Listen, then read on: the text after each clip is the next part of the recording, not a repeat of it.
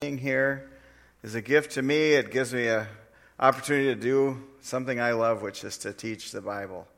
And this is a little different study than what we hear on Sunday mornings, which has been, expository preaching through a book of the Bible. This Foundations of Faith course that we're going to be going through is to give you some really solid footwork to stand on to help you understand better our faith. And the first section here is going to be on the Bible. So I've got a 10-week plan that finishes up around December 5th. So we'll be, unless we have something happen where we have to skip a week, but either by December 5th or December 12th, we'll be done and take a break for the holidays. And then in January, it'll probably be the next phase on the Trinity, which is a difficult thing for people to explain and understand. And so I think that'll be good for us as well. But as we go through this with the Bible, I want to encourage you a few things, and that's on that first sheet in your paper as well. It gives you the 10 weeks and the 10 studies we're going to go through together. But I encourage you to invite someone to come along with you. I want to be really clear here. I have always been willing to collaborate with other churches. You can see this with our event we're planning. But I don't want to steal sheep, okay? I'm not trying to get people like, get your friends from such a church to come, and then we can get them to come here. But I have found, like in our previous ministry, our men's group, we had people that came from other churches, and they grew to be stronger men of faith, and they took it back to their other churches. It's a way to exponentially grow our ministry, and so you can do that. Also, sometime following this, it takes a while for the computers to upload everything, but everything that I teach this evening will be available on both our Faith Life page and our new website. What it'll be is, unlike the YouTube where you have to look at me, you don't have to look at me. It's just my voice. And so you'll hear my voice, and you can see all the slides. So if you want to go back and review it, or if you want to share it with someone, you can share the link, and we can reach people that way too. Also, I want to let you know that part of my plan for this, and you're kind of a guinea pig group in a sense, is that I'm going to try to put a book together, a Bible study, as we go through. I'm going to do chapter by chapter. Basically, each week we have, it'll be a chapter. And my desire for that maybe somebody in here would be able to take that later and teach the class. And I'll give you all the information, all the notes, and everything else. And that's something I'm hoping to be able to complete as well. Because I believe that God calls us all to be disciplers and disciples.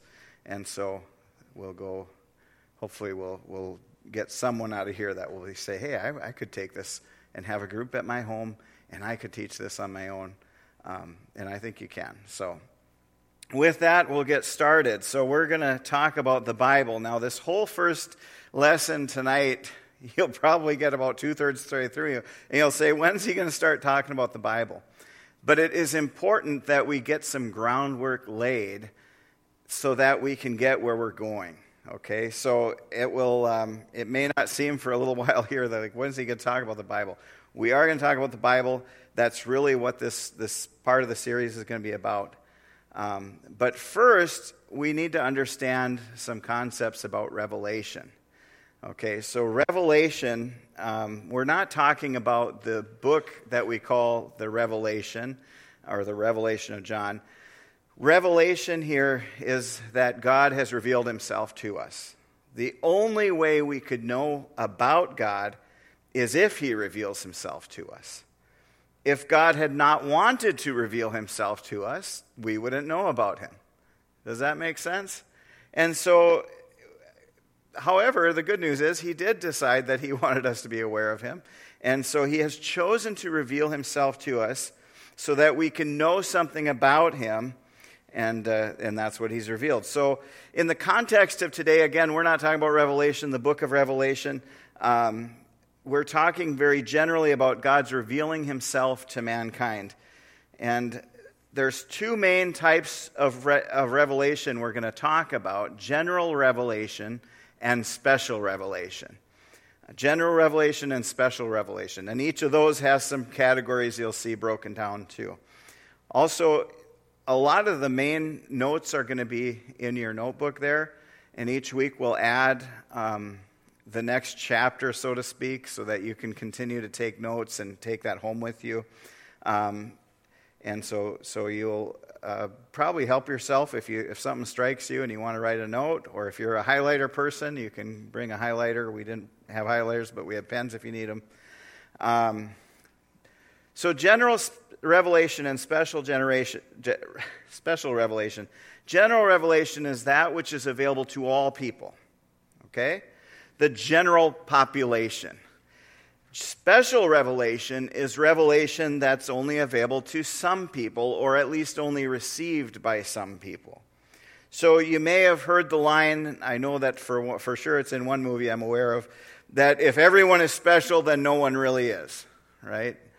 And so if everyone is special and if everyone was special, if everyone received special revelation in the same way, it would no longer be called special revelation, it would be called general revelation. Does that make sense? So general revelation is what basically every human being has some awareness of and can know about God. The gospel of Jesus Christ is not accepted or received by everyone. And we may wish that were the case, but it is not the case. And so we are called to proclaim the gospel for that reason, because not all have been given this special relation. And we're going to get to special revelation, but first I want to take a look at how God reveals himself through general revelation. Okay? So general revelation, we break that into two main categories: creation and conscience. Creation and conscience. So the first example of general revelation being creation, we see that in creation we can look around at the created world. And we can't help but see that there is a God or a creator who made all of this. It has been said that there are really no true atheists in the sense that they don't know about God, but rather atheists either reject God's authority. Atheist means anti-God, against God. They rail against him. The Bible tells us why that is. But there are no true atheists, because the Bible teaches us that everyone has at least this general revelation. And the first passage that I want to point to from that is a great one, Psalm 19. And it says, "The heavens declare the glory of God, and the sky above proclaims his handiwork. Day to day pours out speech, and night to night reveals knowledge. There is no speech, nor are there words whose voice is not heard. Their voice goes out through all the earth, and their words to the end of the world. In them he has set a tent for the sun, which comes out like a bridegroom leaving his chamber, and like a strong man runs its course with joy. Its rising is from the end of the heavens, its circuit to the end of them, and there is nothing hidden from its heat." So we see that in creation itself, we can look and see that there's a creator. There's someone who had to have created all of this. And the wrath of God is on all of those people who are not in Christ, because they are aware of God, but they reject him, or they suppress the truth about him. And we see that written about in Romans chapter 1, where it says, "For the wrath of God is revealed from heaven against all ungodliness and unrighteousness of men, who by their unrighteousness suppress the truth. For what can be known about God is plain to them, because God has shown it to them. For his invisible attributes, namely his eternal power and divine nature, have been clearly perceived ever since the creation of the world in the things that are made. So they are without excuse. For although they knew God, they did not honor him as God or give thanks to him, but they became futile in their thinking, and their foolish hearts were darkened. Claiming to be wise, they became fools."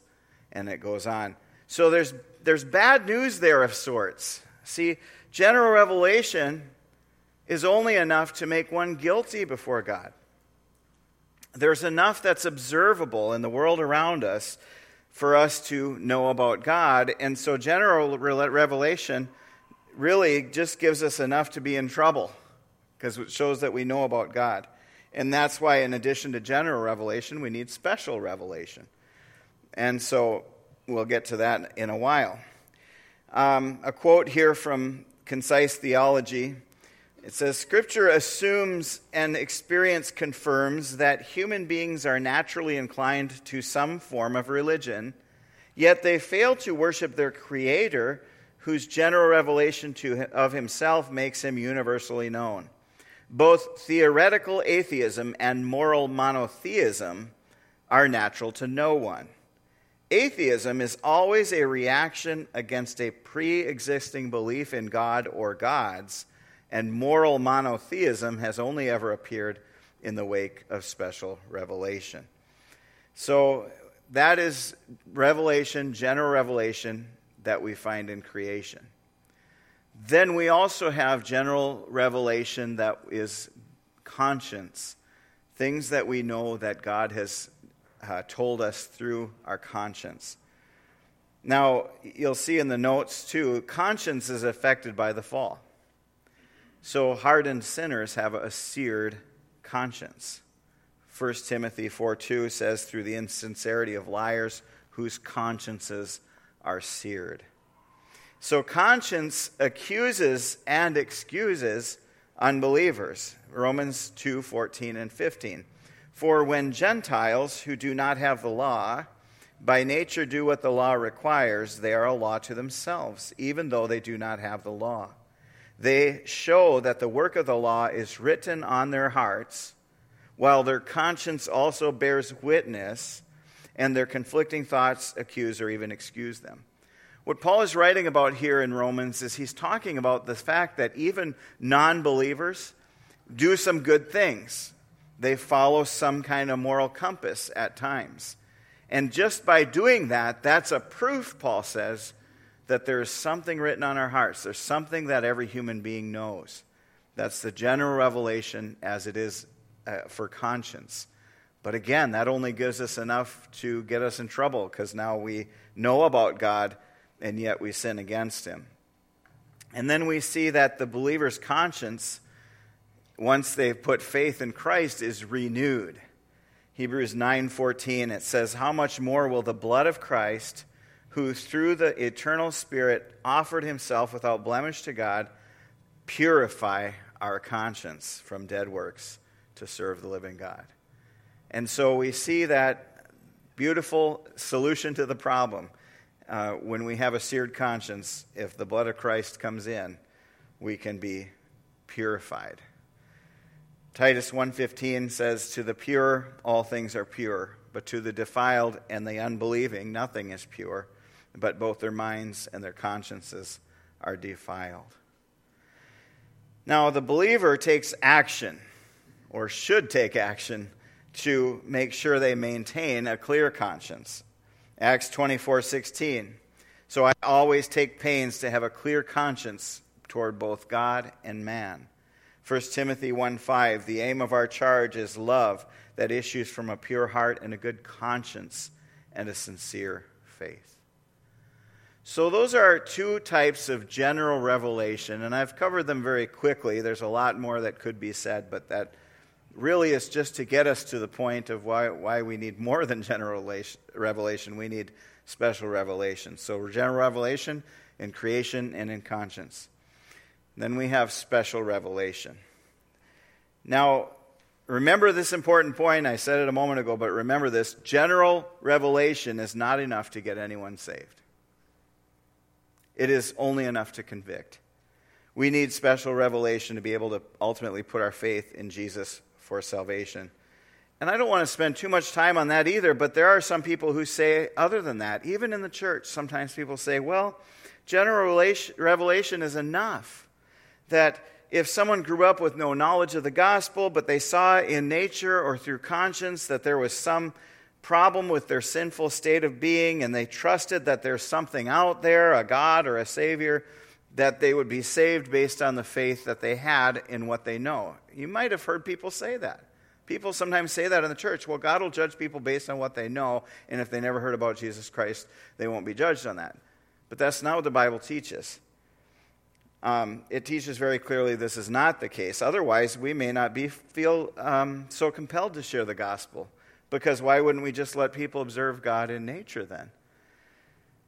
But that's not the case. We're told that people cannot believe unless they've heard. Romans 10. You can go and read about that there if you like. And it is faith in one name that saves, the name of Jesus Christ. There's no other name under heaven by which man may be saved. But God has not left us with only general revelation. There's also special revelation. And now we see two categories that are broader. The first one's really broad. The second one's more narrow. The non-written special revelation, and then the Bible. And we're going to get to the Bible towards the end. But first we're going to talk about non-written revelation. And those involve tradition, dreams, prophecy, theophanies, and visions. So tradition, we know what tradition is, right? If you've ever watched Tavi or whatever his name is in the Fiddler on the Roof, tradition, right? So some of you may not know this. I used to play trumpet. I played in the pit orchestra for Fiddler on the Roof, and if you do that and practice enough, you almost memorize the whole play. But I don't sing it as well. But traditions in Scripture sometimes had positive connotations, and sometimes it had negative connotations. So from Lexham Survey of Theology, they say negatively it refers to practices and ideas received from human authorities that conflict with God's revelation. Accepting such tradition like that constitutes rebellion against the Lord. In such traditions, people substitute mere human ideas for God's word. Positively, tradition can refer to the teaching of God himself, passed down through his written word, true prophets, Jesus, and the apostle. There's danger when tradition supersedes Scripture, and this is the case in some churches or denominations. You could probably think of one major denomination, or whatever you want to call it, that's based in Rome, that tradition is seen as equal, basically, as Scripture. So the tradition can actually supersede in some cases. So tradition can be held on too closely, especially if it's not tradition that comes straight from God's Word and is not from His revelation. But tradition is not bad either. Jesus warned, though, about following traditions to determine life and practice over Scripture. Matthew 15:2-6, and he says, "Why do your disciples?" He was asked, "Why do your disciples break the tradition of the elders? For they do not wash their hands when they eat." And Jesus answered them, and he said, "Why do you break the commandment of God for the sake of your tradition? For God commanded, 'Honor your father and mother,' and whoever reviles father or mother must surely die. But you say, if anyone tells his father or his mother, 'What you would have gained from me is given to God,' he need not honor his father. So for the sake of your tradition, you have made void the word of God." So tradition, not in alignment with God's word, not a good thing. And Paul said he was zealous for the traditions of the fathers. In Galatians 1:14, "As I was advancing in Judaism, beyond many of my own age among my people, so extremely zealous was I for the tradition of my fathers."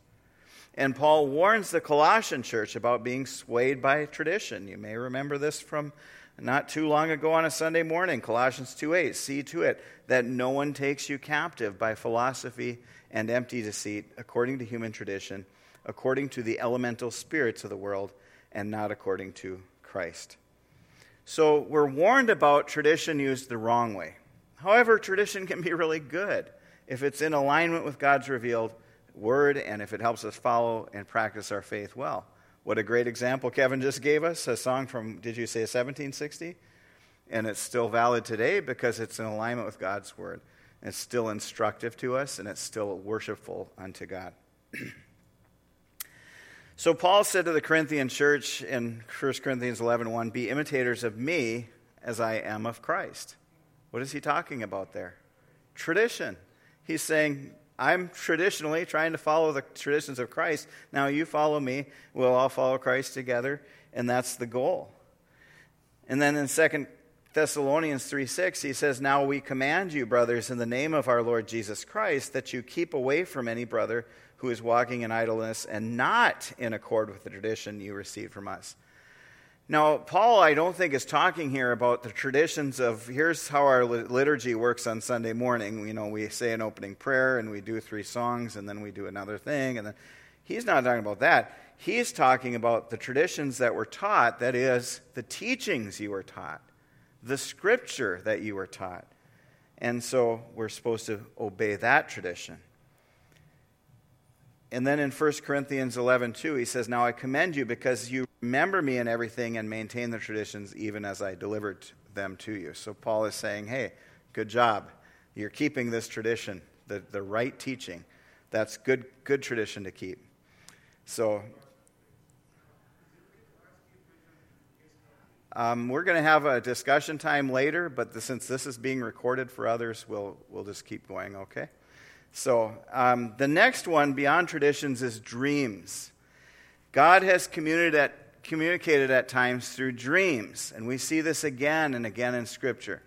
So Genesis 20, verse 3, for example, God came to Abimelech in a dream by night and said to him, behold, you're a dead man because of the woman whom you have taken, for she is another man's wife. Genesis 37, and I won't read all of this, but you know about Joseph's dreams. In Genesis chapter 37, verses 5 through 11. Matthew 1, 20 to 21, as he considered these things, this is talking about Joseph. Behold, an angel of the Lord appeared to him in a dream, saying, Joseph, son of David, do not fear to take Mary as your wife, for that which is conceived in her is from the Holy Spirit.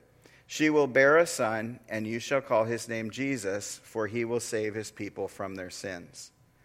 And then in Matthew 2:13, when they had departed, an angel of the Lord appeared to Joseph in a dream and said, rise, take the child and his mother and flee. So Joseph had some dreams. They were legitimate words from the Lord through dreams. They're recorded in Scripture, so we know that God further authenticated those as well. Daniel 7:1, the Belshazzar, king of Babylon, Daniel saw a dream and visions of his head as he lay in his bed. Then he wrote down the dream and told the sum of the matter. Joel 2:28 prophesies that there will be more dreams. After it shall come to pass that I will pour out my spirit on all flesh. Your sons and your daughters shall prophesy. Your old men shall dream dreams, and your young men shall see visions. And that's quoted again on the day of Pentecost when the Holy Spirit was poured out. That exact passage was quoted in Acts 2:17. The last days it shall be, God declares, I will pour out my spirit on all flesh. Your sons and daughters shall prophesy, and your young men shall see visions, and your old men shall dream dreams. So we know Scripture has authenticated the fact that sometimes God speaks directly to people through dreams. Now, in a bit, we'll talk about the difference between trusting what someone else's dream is that they tell you they had and trusting something that's in Scripture. But we're talking right now about dreams that were recorded in Scripture. We'll move on to prophecy, and this is verbal prophecy, so prophecy spoken. Prophecy, a definition here, is a divine gift by which a human being is enabled to speak divinely authoritative words. Some of the recorded people in Scripture that spoke prophecy are Noah, Jacob, Moses, Samuel, Elijah, Elisha, Jeremiah, David, many others. There's quite a long list, but those are a few of the highlights.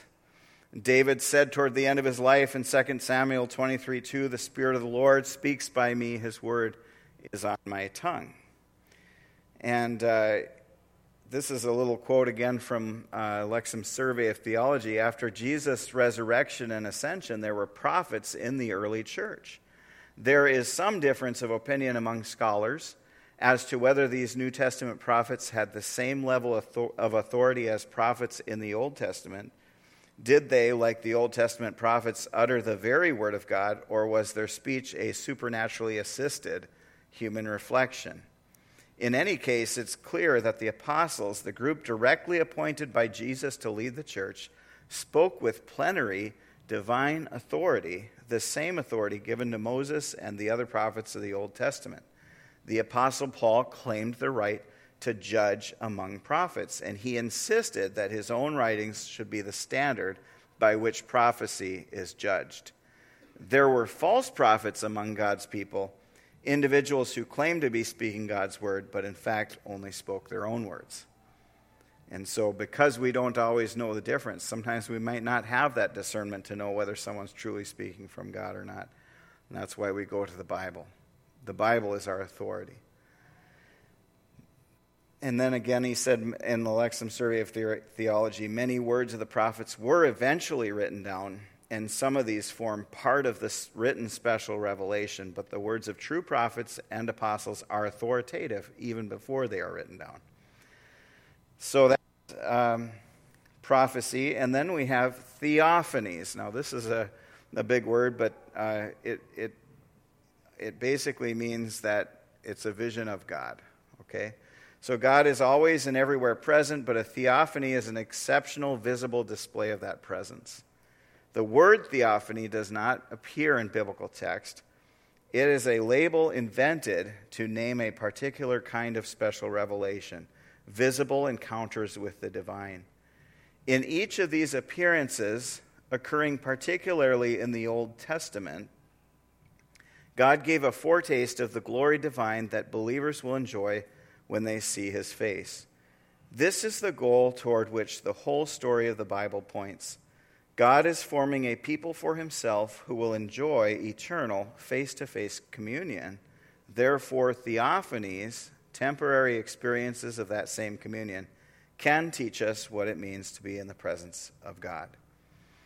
So there were a lot of examples of this in Scripture, but they were veiled. Okay, they weren't. It wasn't like they were seeing God directly in a sense, but they were veiled. And part of the reason we know that is Exodus 33:20. But you cannot see my face, for man cannot see me and live. So they wouldn't have lived to tell about it anyway if they had seen him face to face. But somehow God, in a mysterious way, revealed himself to people that they could see his presence. Numbers 12:8, with him I speak mouth to mouth clearly and not in riddles, and he beholds the form of the Lord. Why then are you not afraid to speak against my servant Moses? And so it's talking about how Moses beheld the Lord. And Joshua 5:13-15, when Joshua was by Jericho, he lifted up his eyes and looked, and behold, a man was standing before him with his drawn sword in his hand. And Joshua went to him and said to him, "Are you for us or for our adversaries?" And he said, "No, but I am a commander of the army of the Lord. Now I have come." And Joshua fell on his face to the earth and worshipped him and said, What does my Lord say to his servant?" And the commander of the Lord's army said to Joshua, "Take off the sandals from your feet, for the place where you are standing is holy." And Joshua did so. Now we know in other examples where someone saw an angel and tried to worship the angel would say, "No, don't worship me." In this case, the commander of the army of the Lord did not say that, and so it leads us to think that that was probably a theophany, a vision of Jesus. In Genesis 18, I won't read that, but a male visitor appears to Abraham. God appears as a pillar of cloud and a pillar of fire to the Israelites. There's the angel of the Lord in Genesis 16:10. The angel of the Lord said to her, "I will surely multiply your offspring so they cannot be numbered for multitude." And again in Genesis 22:12, "Do not lay your hand on the boy." This is when Abraham is about to sacrifice his son Isaac. And so there's a theophany there.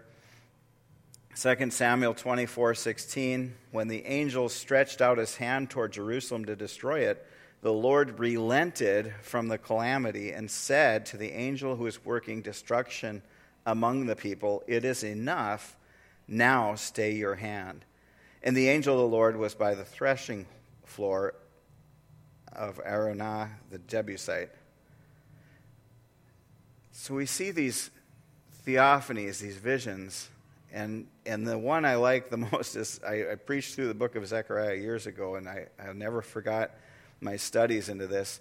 But Zechariah chapter 1 and verses 11 to 13, they answered the angel of the Lord who was standing among the myrtle trees and said, "We have patrolled the earth, and behold, all the earth remains at rest." And the angel of the Lord said, "O Lord of hosts, how long will you have no mercy on Jerusalem and the cities of Judah, against which you have been angry these 70 years?" And the Lord answered gracious and comforting words to the angel who talked to me. And so most of the scholars that have studied that believe that was also a Christology or a Christ theophany. The theophanies mostly that we see, the recording of Scripture, also include a description of instinctive worship and fear. They fall to their knees. They're fearful. Isaiah is like, "I'm undone. I'm a man of unclean lips." And so that's something that we see again and again. Christ is the everlasting theophany. In Colossians 1:15, he is the image of the invisible God, the firstborn of all creation. In John 1:18, it says, "No one has seen God, the only God who is at the Father's side. He has made him known." In Hebrews 1 and 2, it says, "Long ago, at many times and in various ways, God spoke to our fathers by the prophets. But in these last days, he has spoken to us by his Son, whom he appointed heir of all things, through whom he also created the world." So Christ is the everlasting theophany, and we have the recorded words of Christ in Scripture, and so we have some benefit from that as well. And then there's visions.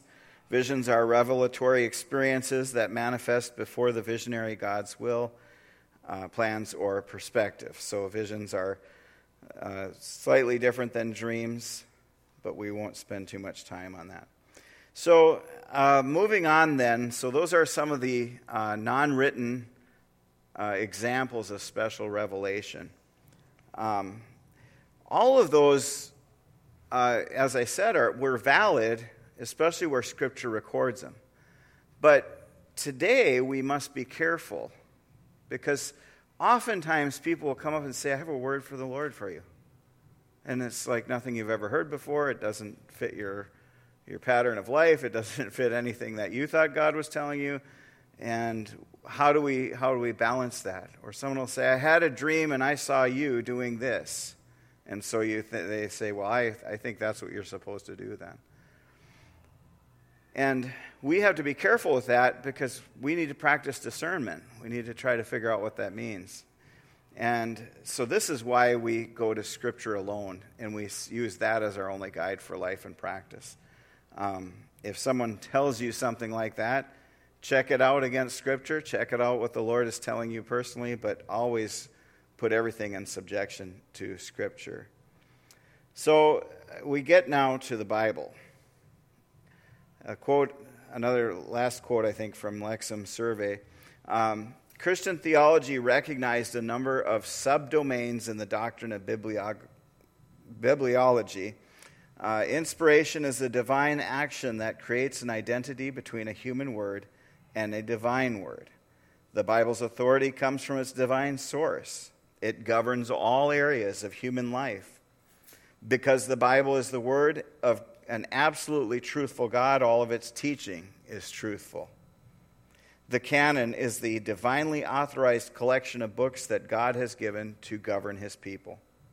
The doctrine of Scripture's clarity teaches that the Bible is sufficiently clear to leave people no excuse for disobedience to their present duties. The doctrine of Scripture's sufficiency teaches that the Bible contains all the divine words necessary for human decisions. The doctrine of Scripture's necessity teaches that God's written word in Scripture is an indispensable element to the believer's covenant relation to Christ. Christians throughout the history of the church have seen the translation of Scripture as a necessary part of the work of interpreting it and communicating it. Interpretation, in turn, is the attempt to help readers and hearers of Scripture to understand and apply the biblical text. The rule of faith is an outline of Christian beliefs based in Scripture that summarizes the apostolic proclamation about who God is and what God has done in the person and work of Jesus Christ. That's basically a summary of what we're going to go through for the next many weeks together as we talk about Scripture. So we're going to break each of those down. So if any of those went past you just now and you're like, wait, hold on, I wanted to know more about that, we are going to get there. But today we're just kind of setting a groundwork.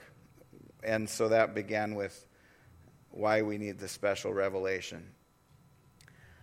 From the Christian and Missionary Alliance Statement of Faith, we find out it talks about our need to trust in the Bible as well. It says the Old and New Testaments, inerrant as originally given, were verbally inspired by God and are a complete revelation of His will for the salvation of men. They constitute the divine and only rule of Christian faith and practice. And I had this ready in case anyone from Calvary Chapel came over, that they were invited to come to the class, that this is in their statement of faith. We believe the Bible is the inspired, inerrant, and authoritative Word of God. We believe the Bible is the final authority in every area it addresses for every individual Christian as well as for the church collectively. And as we go through all of these together, I'm going to bring out a lot of creeds and a lot of things that the church has taught over time, because I think those are very instructive to us. I've included in your notes that you can read as well when you take home the Westminster Confession of Faith, because they have a fantastic start. And they start with the Holy Scriptures, and they really lay out what is going on there. And so I'm going to read just the first section, and then I'll let you read the rest. I do encourage you during the week to try to read that, maybe take a highlighter out and make some notes if you like. But I want to read the first one because I think it does go with what we were just going through.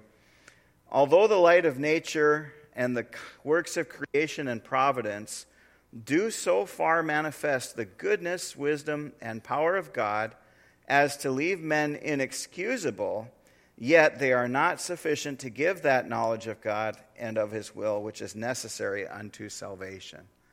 That's what I was saying earlier. General revelation is not enough. We need special revelation.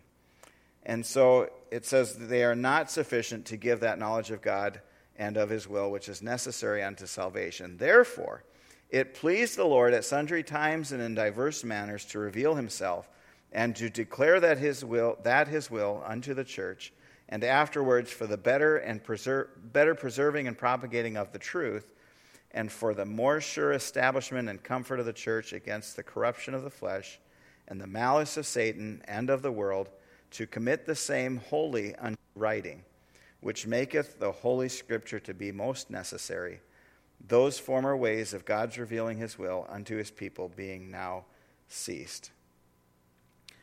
And as we go through the next several weeks together, we'll learn a lot more about that. My desire is that through all of this, you'll grow in confidence of the Scripture. You'll grow in desire to read and know the Scripture for yourself.